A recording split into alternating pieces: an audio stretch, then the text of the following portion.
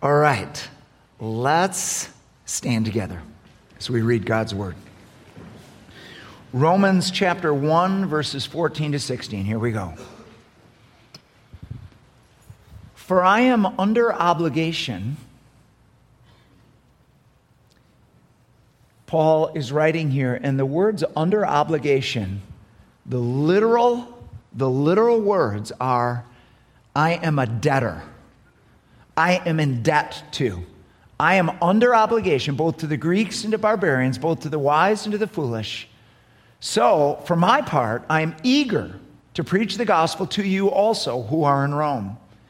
For I am not ashamed of the gospel, for it is the power of God for salvation to everyone who believes, to the Jew first, and also to the Greek. Would you pray with me, please? Lord, I ask you to come and speak today. Would you enlarge our hearts? Would you help us to hear? You hear a lot about what's going on in our life and what we'd like you to do. Could you help us today hear what's on your heart? What you think about? We love you. Speak, we pray, in Jesus' name. Amen. You may be seated. So the title of the message is Our Debt to the Nations. And point one is accepting our mission. So I have, through the years, enjoyed the Mission Impossible movies. I don't know how long Tom Cruise can keep making these movies, but I don't know what installment was the most recent one, maybe part 4 or 5, I don't remember, but I saw it. Here's what I love about these movies. It is the great adventure. It is Tom Cruise, he's Ethan Hunt, and he's part of the IMF, which is the Impossible Mission Force. And every movie starts the same way. Somehow they contact Ethan, and he finds this mission wherever it is, and only his eyeballs or his fingerprints can hear the message. And he sees the little video, and they describe some impossible situation, this epic worldwide problem that could be the end of mankind if somebody doesn't do something, but there's really no way to do what needs to be done. And we're calling the IMF to step up and do this. And then here's how it always ends. This is your mission if you choose to accept it. And then this message is going to evaporate in 5 seconds, and then you see the smoke coming. It's kind of cool. It's just cool. Accepting our mission. Paul had embraced his mission. He says, I am a debtor to everyone, to the barbarian, to the Greeks, to the Jews, to the wise, to the foolish. I am in debt. How can Paul possibly be in debt to people that he hasn't even met? Well, there's 2 ways you can get in debt. One way is somebody has given you something and you are in debt to them until you repay them. But there is a second way to be in debt, and that is this. If somebody gives you something that you're supposed to give to somebody else, it's your responsibility. It can be said that you are in debt to that person until you give what was given to you for them. So in this sense, in this latter sense, Paul has a debt. Paul has been given something. He has been given the gospel of God's free grace. I am not ashamed of the gospel. It is the power of God. It and it alone is the power of God to save anyone who believes. And Paul has been saved by this gospel. He has received the grace of God. And now part of the gospel he received is that he now needs to share it with everybody else. It's part of his debt. He has been given a message to give to somebody else. And until they have received that message, he's still in their debt. It's kind of like the UPS truck. The UPS, you give them something, you entrust something to them, and they have a debt to pay until they get it to wherever it is supposed to be. In that sense, our mission involves a debt. We just went through the book of Jonah. Here's one way to think of it. Jonah was given a message for the Ninevites. Until he gives that message to the Ninevites, he is in their debt. He has an obligation to them because God gave him something that was to be proclaimed to them. So what is our mission if we choose to accept it? Matthew chapter 28, verses 19 and 20. Go, therefore, and make disciples of all nations, baptizing them in the name of the Father and the Son and the Holy Spirit, teaching them to observe all that I commanded you. And lo, I am with you always, even to the end of the age. Interesting. This is called the Great Commission. It's not just to preach the gospel. It's not, I'm giving you a message and you need to go preach it. You need to get it on the internet or get it on the radio or find a way to get that or put it in a shoebox, but you need to just get the message to them. No, that's not what it says. It says you need to go make disciples. This is going to take a little more than just making sure everybody hears the message. You actually need to plant churches and you need to make disciples. You need them to become disciples. Disciples that will follow all the commands that I have given to you. They're not disciples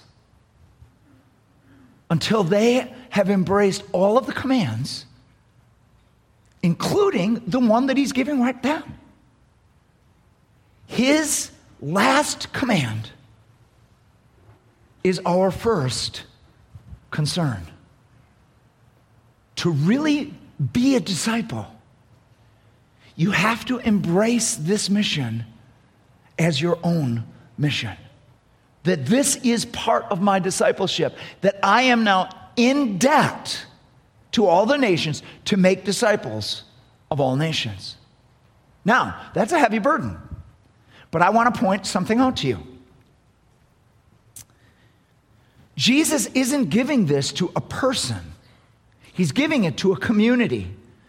It is the 11 are gathered together and many others are gathered. This is the Christian community. This is the early church. And he says, you need to go. You, plural, need to go and make disciples of all nations. This is a team. This is a force that I am sending out to carry out this mission.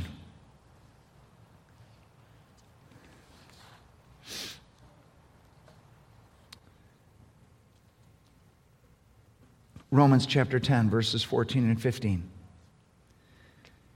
How then can they call on the one they have not believed in? And how can they believe in the one whom they have not heard? And how can they hear without someone preaching to them? And how can anyone preach unless they are sent? As it is written, how beautiful are the feet of those who bring good news.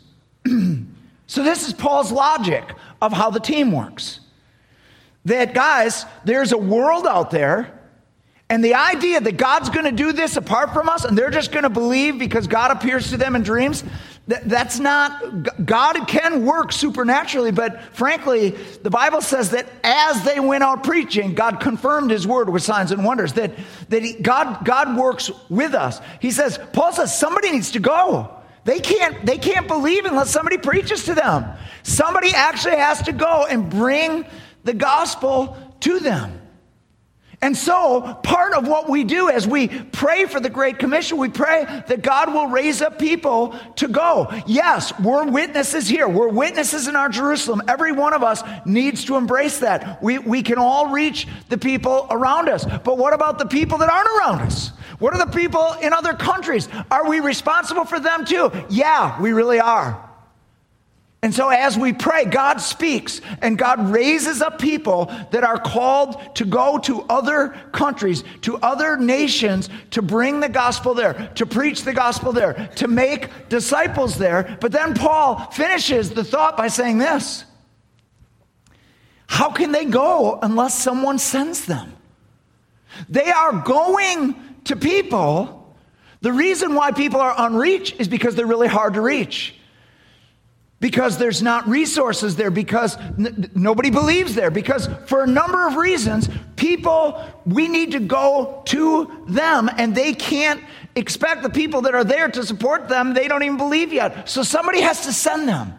Somebody has to be on the team that is called not just to be a witness where they are, but to participate in sending others to other nations. We call it cross-cultural missions, where you are called to leave your culture and go to another culture, learn that language, learn the ins and outs of how the dress, the housing, everything about another culture, and you're called to go over and reach them. This is God's plan for the nations. Some are called to go, and some are called to send. I don't know why we need all these people to go to missions. Why can't we just get nationals to do the work? Well, we do. That's a lot of what missions is training nationals to do the work. But you need to understand the power when somebody goes cross-cultural.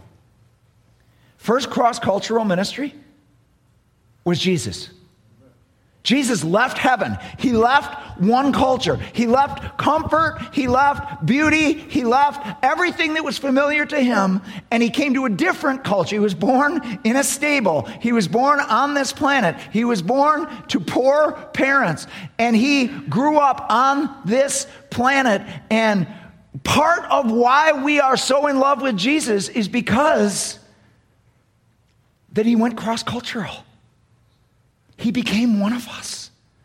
It's part of visibly seeing the love of God. He came to us. It's amazing.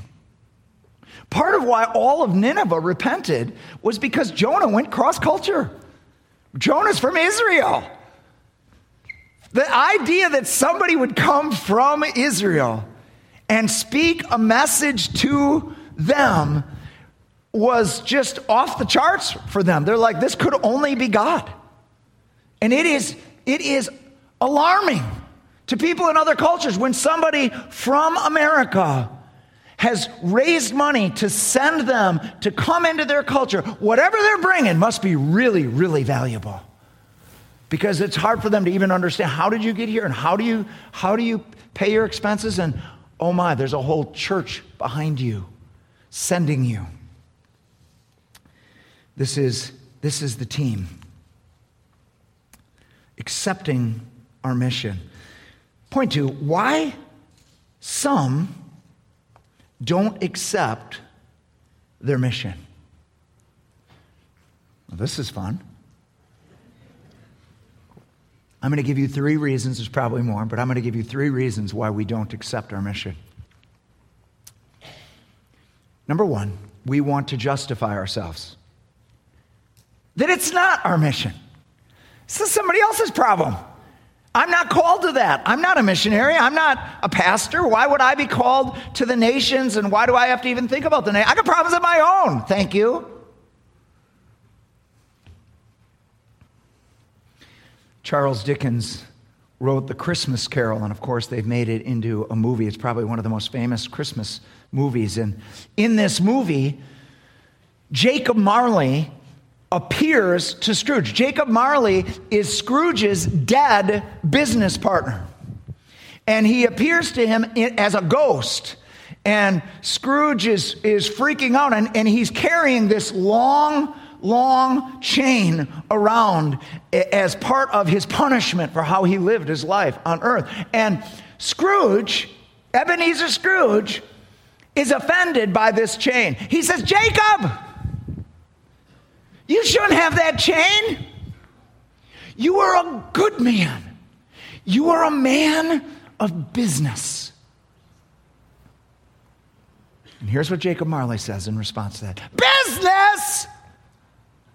Mankind was my business. The idea that I had a right to just live my own little life and just be a businessman and just take care of me and mine and have my own little profit and my own thing. Mankind was my business. And I chose to bury my head in the sand. I chose to close my eyes to people and to a God that would have said, I have a responsibility, not just to my little group, but to mankind. I get it. I don't like debt. Who wants to pick up a debt? Having a debt means I'm restricted in my freedom. I can't just do whatever I want to do because I have a debt. Well, welcome to the Christian life. Welcome to discipleship. You don't just get to live how you want to down here and justify it, and this is my right to live however I want. No, you don't have a right to just, that's really what being a disciple is you give up your rights to live how you wanted to. And say, Jesus, I embrace what you want for me. Isn't this a fun message? Let's move on. Second, it's too hard.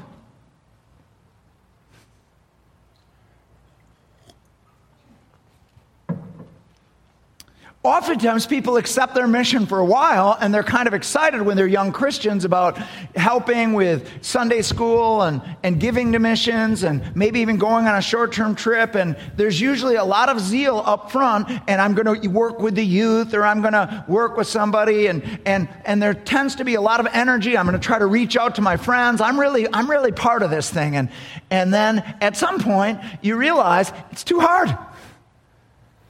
What do I mean by people don't want to get saved? We already did it. We already tried. They don't want to get saved. They want to live for the world. They want to do their own thing. It's too hard. Well, there's a reason why it's called Mission Impossible, folks. It's the impossible mission force.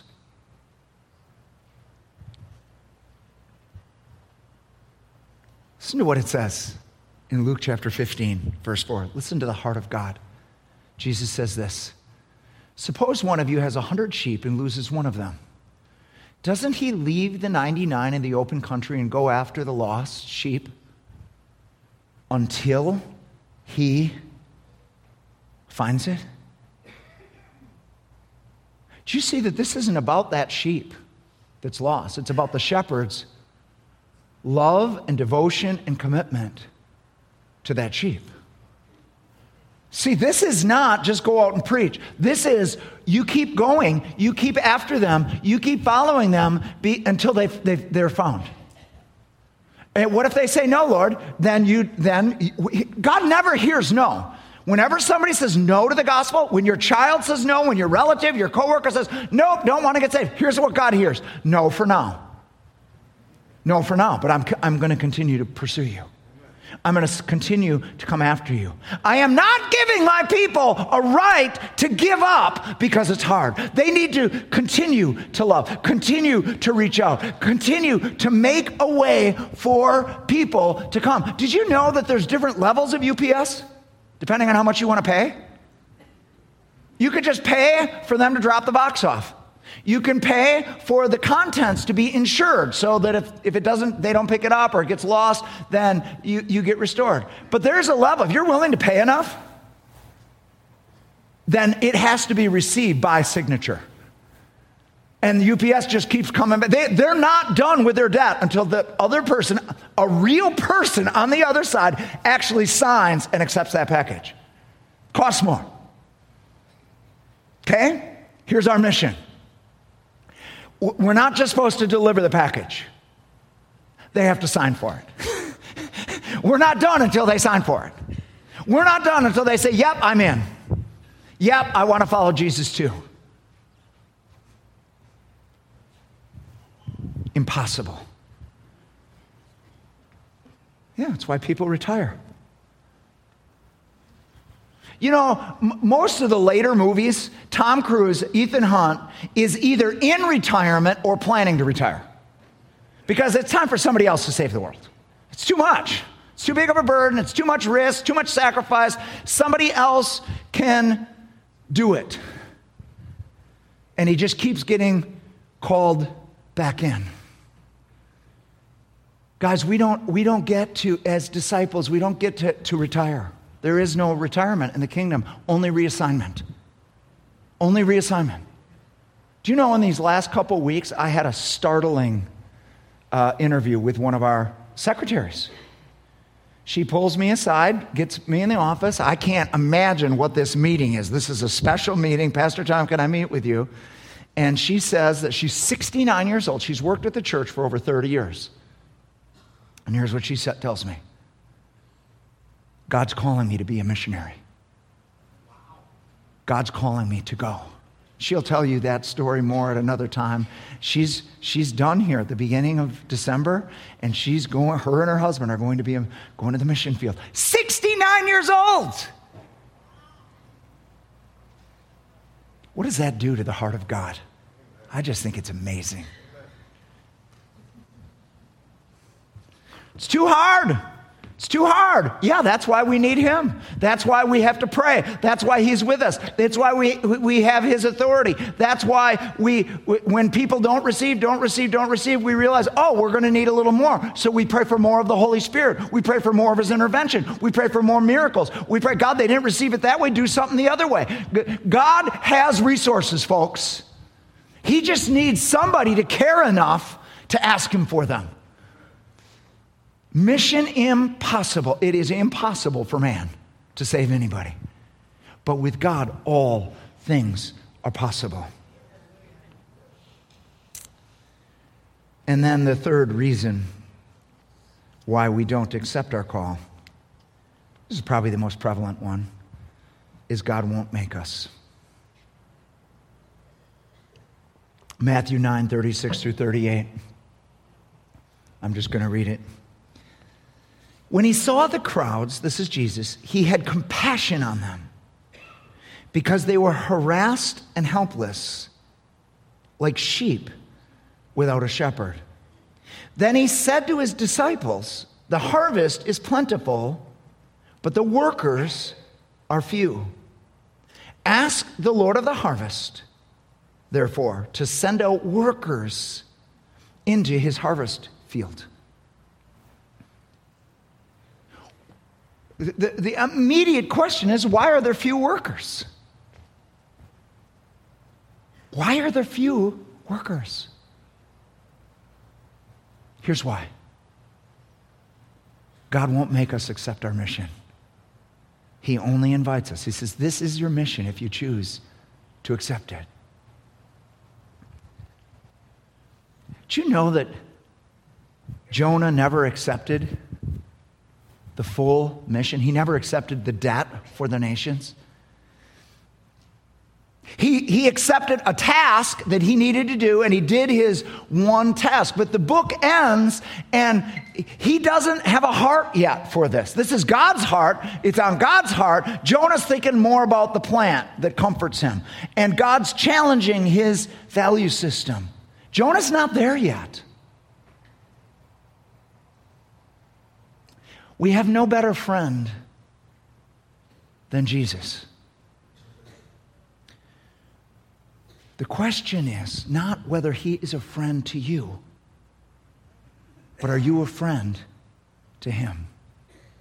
Can we sing together? Please have these words. Please have these words. What a friend. Here we go. Sing this with me. What a friend we have in Jesus, all our sins and griefs to bear. What a privilege to carry everything to God in prayer. Oh, what peace we often forfeit. Oh, what needless pain we bear. All because we do not carry everything to God in prayer. Here's how great a friend Jesus is. There's nothing he won't help you with. It says that when he gives wisdom, it's without finding fault. He'll help you buy a car. He'll help you get a job. He'll help you with your relatives. He'll help you get through your day. He'll help you with your children. There's nothing that Jesus, well, he'll help you plan your vacation. If you invite him in, you want his help, you bring him in, you submit every anxiety to him, he will help you with everything. He is unconditionally in love with you, committed to you, and if that's all you want from your relationship with him, that's all you're going to get. Jesus is your best friend, whether you know it or not today. If you need to be saved today, there'll be a chance. Your friend who died for you, who loves you, who's committed to you, wants to save you. He wants to forgive you. He wants to take away the burden of sin and shame and all that creates. But the question today isn't, is Jesus your friend? It's, are you his friend? Pastor Tom, what do you mean? Aren't we automatically his friends? No. Friendship is when it's two ways. Friendship is when, okay, Lord, I just told you everything that's on my mind and my heart and what I need. Lord, what's on your heart? What are you thinking about? What keeps you up at night? It's right here. Jesus sees the multitudes. There's not a human being that he doesn't see. He sees every nation. And he feels compassion. The same compassion he felt when he saw them, he feels compassion. Why? Because they're helpless and harassed like sheep without a shepherd. Did you know that sheep need a shepherd? Did you know that human beings need Jesus? They need Jesus. They don't function well. Sheep are not smart. They'll just go eat poison. They don't know the difference between anything. They'll just go out and do it. Sheep need a shepherd. Sheep are defenseless. There's predators. Have you noticed how little sheep have to defend themselves? They need a shepherd. This is the human race. We were not created to be on our own. We were created to have a shepherd. We were created to be in a relationship with Jesus Christ. He sees the multitudes and he cares about them. So as we seek friendship with Jesus, he takes us beyond our own little world, our own needs, our own what's going on today, and he says, I care about that person you're working with. I care about that family member that you don't like. I care about them. I'm calling you to be my heart for them, to be my hands to them. He calls to churches. He says, this is great. City Church, this is great. I'm so happy to help you with your new design and your new whatever. But I'm concerned about the nations. I'm concerned about people that don't have what you have, and I want to reach them. Would you pray? Would you ask me, the Lord of the harvest, to raise up workers? Would you all make yourselves willing to play whatever role I want you to play in either going or sending? Because I care. I need you in this hour to be more than my favored sons and daughters. I need you to be my friends. God invites us into friendship. He won't make us be his friends. Point 3, last point. Embracing God's heart for the nation. So how do we go from just doing the task that Jonah did to embracing his heart? That's the book of Jonah ends with God calling him to enlarge his heart. You're concerned about a plant, Jonah. You're ready to die because you're not shaded properly anymore. Come on, Jonah. I'm concerned about the nations. Come up higher. I want you to embrace my heart. And so what we're trying to do is help all of us to enlarge our hearts for the nations. That's why we do short-term missions trips. These teenagers come back and they're different just because they went to another culture. They saw that there's people that don't live like we live. They don't have houses like we have. They're getting by on very little. And it touches them. It moves them in a way that makes their life bigger. It makes them less American because they were there. We've got short terms. We sent some women out last year. We've got some men that are going to Mexico in November. We're planning a young adult trip to Mozambique next year. We'll definitely take the youth to Belize next year again. Why? We want not only for us to experience short-term missions, but you can also experience it if somebody else goes and comes back and tells you their story, and you just listen to their story. It enlarges us. It enlarges our hearts when we are willing to hear about another culture. We're willing to hear about how God touched somebody over there. There's a second thing we do here to enlarge our hearts.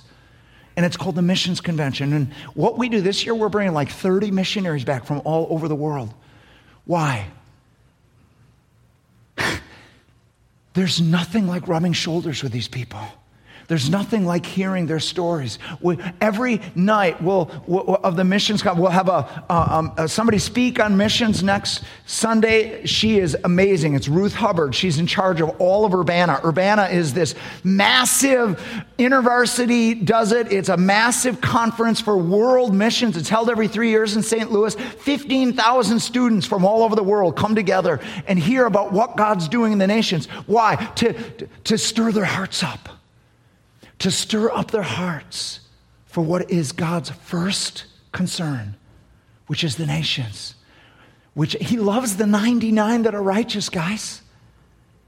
But his heart is breaking for the one that's still lost. Who's going to go? Who's going to send them? Who's going to care even that they're lost? God cares. And he's calling us to care. And so we bring in these missionaries, and frankly, you sit down and have coffee with them. You have them over to the, you come in on one of the nights. We'll have 2 share each night. It's really actually fun. It sounds like it might be boring. It's not boring. It's very fun. They tell us their adventures. They show few pictures. We're eating by 8 o'clock. It goes 6:30. We're eating by 8 o'clock. How can you beat that? Guys, whatever happens from 6:30 to 8, you're eating at 8. But here's what happens around the table, or as they share, or as we do our prayer meeting around them that Tuesday night. Here's what you find out. Oh my. These are not amazing people. These people are just like me. They just have a different calling than me. And they have risen up in courage, even though they're just like me, have the same desires, the same needs, the same everything, and they have risen up and are being the best version of themselves by obeying God's call on their life, which is nothing less than our call. We're all called. We might not be all called to go to the other nations, but we're all called in some way. And what happens is, thank you, Leo. The Bible says in Proverbs 13:20, he who walks with the wise becomes wise. It's amazing. You just hang around these people and your heart gets enlarged. God starts moving in your heart. God starts expanding your heart. God makes your whole life have more meaning because you care more for somebody else. And then finally, embrace God's heart for the nations. Investing in missions.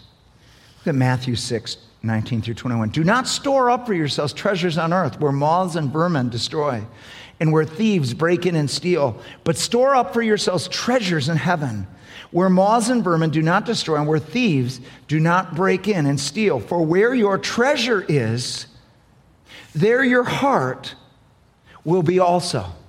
Now this is astonishing. Our money is so important to us that when we spend it or invest it in a certain way, our heart actually changes. It follows the money. When we decide something is valuable enough to invest in and we actually give money towards it, our hearts are affected. This is how God set it up. God doesn't need money. Money in itself is not important to God. Here's what's important to God. We are. We are so important to God that he died on the cross for us. But money is really important to us, and therefore money has become very important to God because we're important to God. And if this is, you can't serve God in money. So God will come and he will make, as part of discipleship, I'm calling you to invest. I'm calling you to send, not just by praying, but by giving. So last year's missions conference, this is the only time of year that we ask for money. It's not the only time of the year. It's the only purpose. The only reason we ask for money is for missions. We just run on tithes and offerings, and you'll find this out. Unless it's in the text, we don't talk about money. We don't pass a plate here. The time we talk about it is missions. And so last year, we during our missions week and through the pledges that we take, which I'll describe in a minute, our goal was $210,000 that we would raise in gifts and in pledges to meet the needs of our missionaries for another year. Do you guys know that so much money came in last year for missions from you folks that our missions committee gave additional gifts to our missionaries of $42,654? You don't know what this means to a missionary. Missionaries are used to churches dropping them.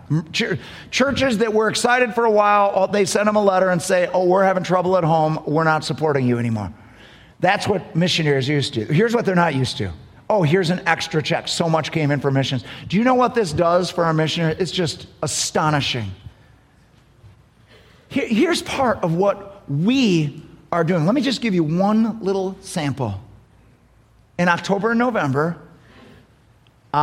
Nick Gibson is the pastor at High Point, and they asked us if we would join them. They've got a ministry to training pastors in an Asian country. It's so dangerous, I can't even tell you which country it is. And they asked if we would join them.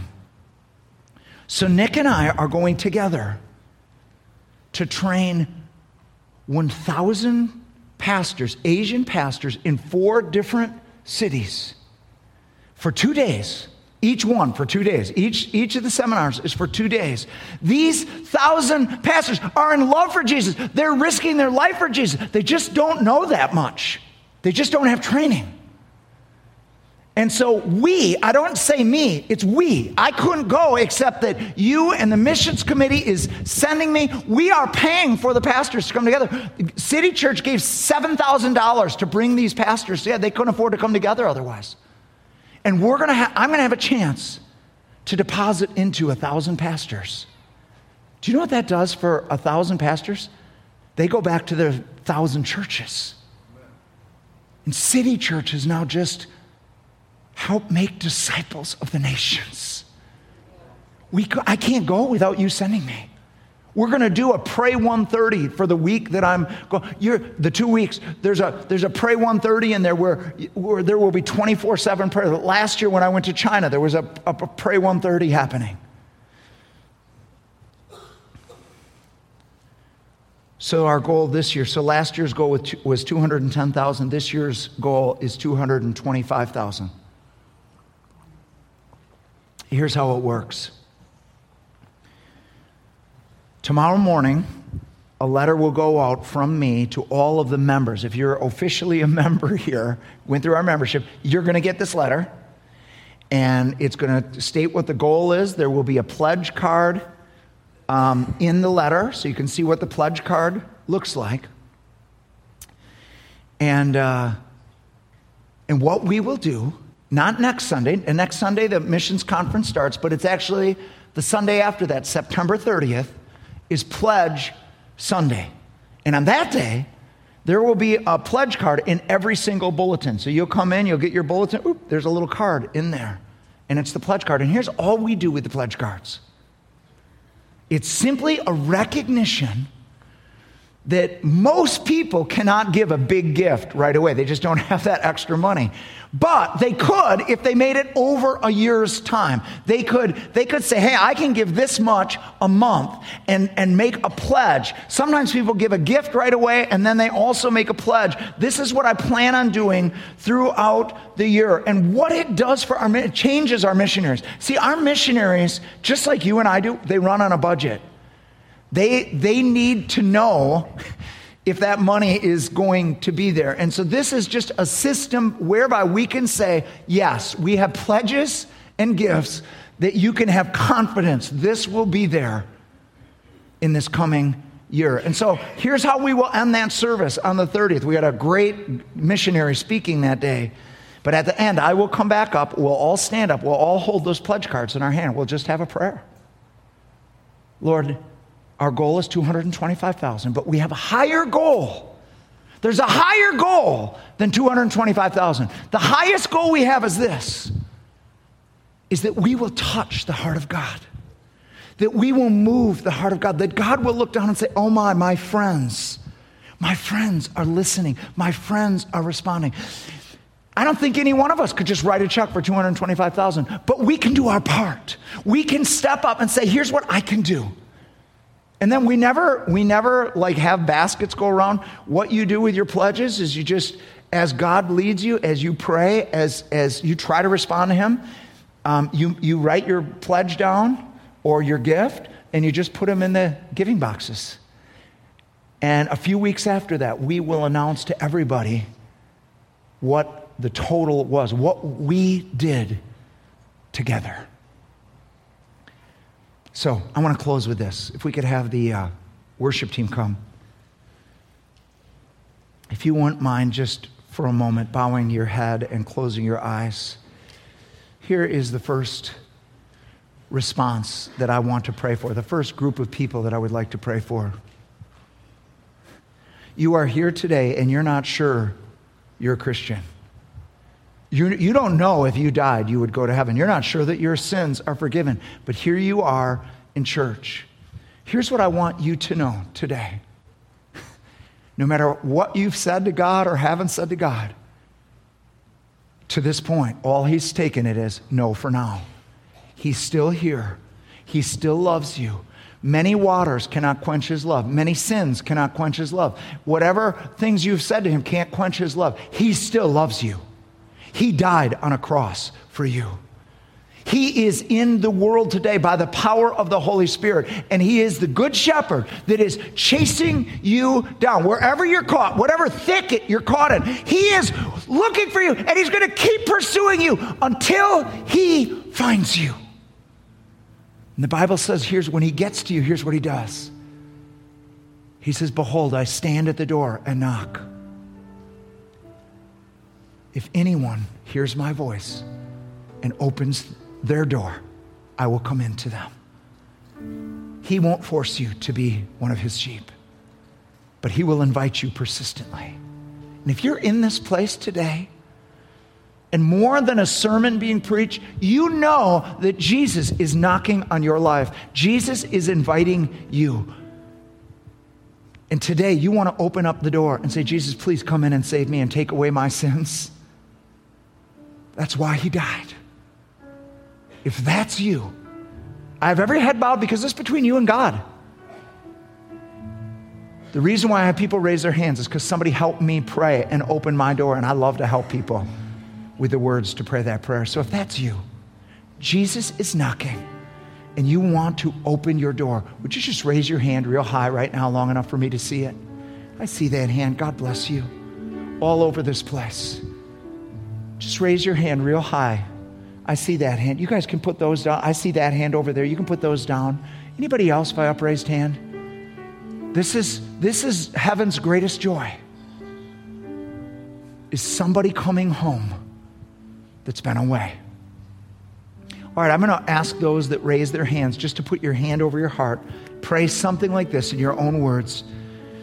Dear Lord Jesus, I know I'm a sinner. I know that I am a sheep that has been harassed and helpless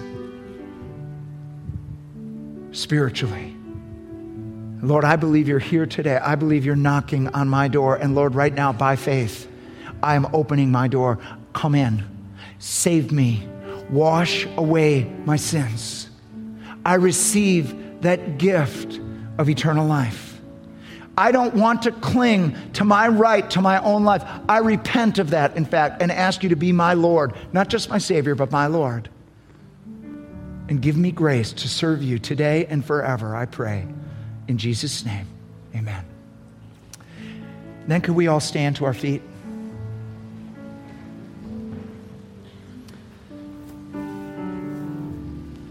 And if you're here today and you would just say this to God, God, thank you. Thank you for being my friend. I want to be your friend. Would you enlarge my heart? Would you just open your arms like this if that's your prayer? You just want God to come and enlarge your heart.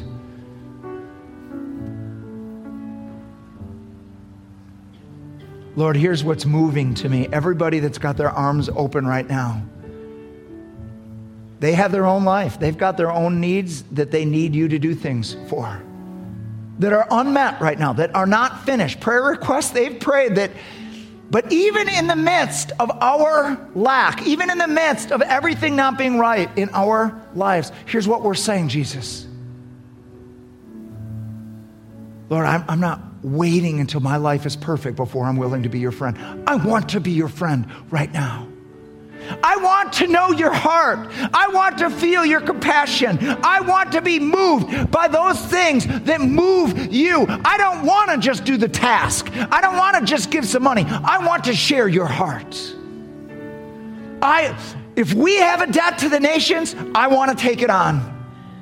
I want to take it on for the rest of my life. I want to restrict my freedom some because somebody else needs to hear the gospel. And I want to be part of the solution on this planet. Jesus, come and take me higher, I pray. In Jesus' name, amen. Amen.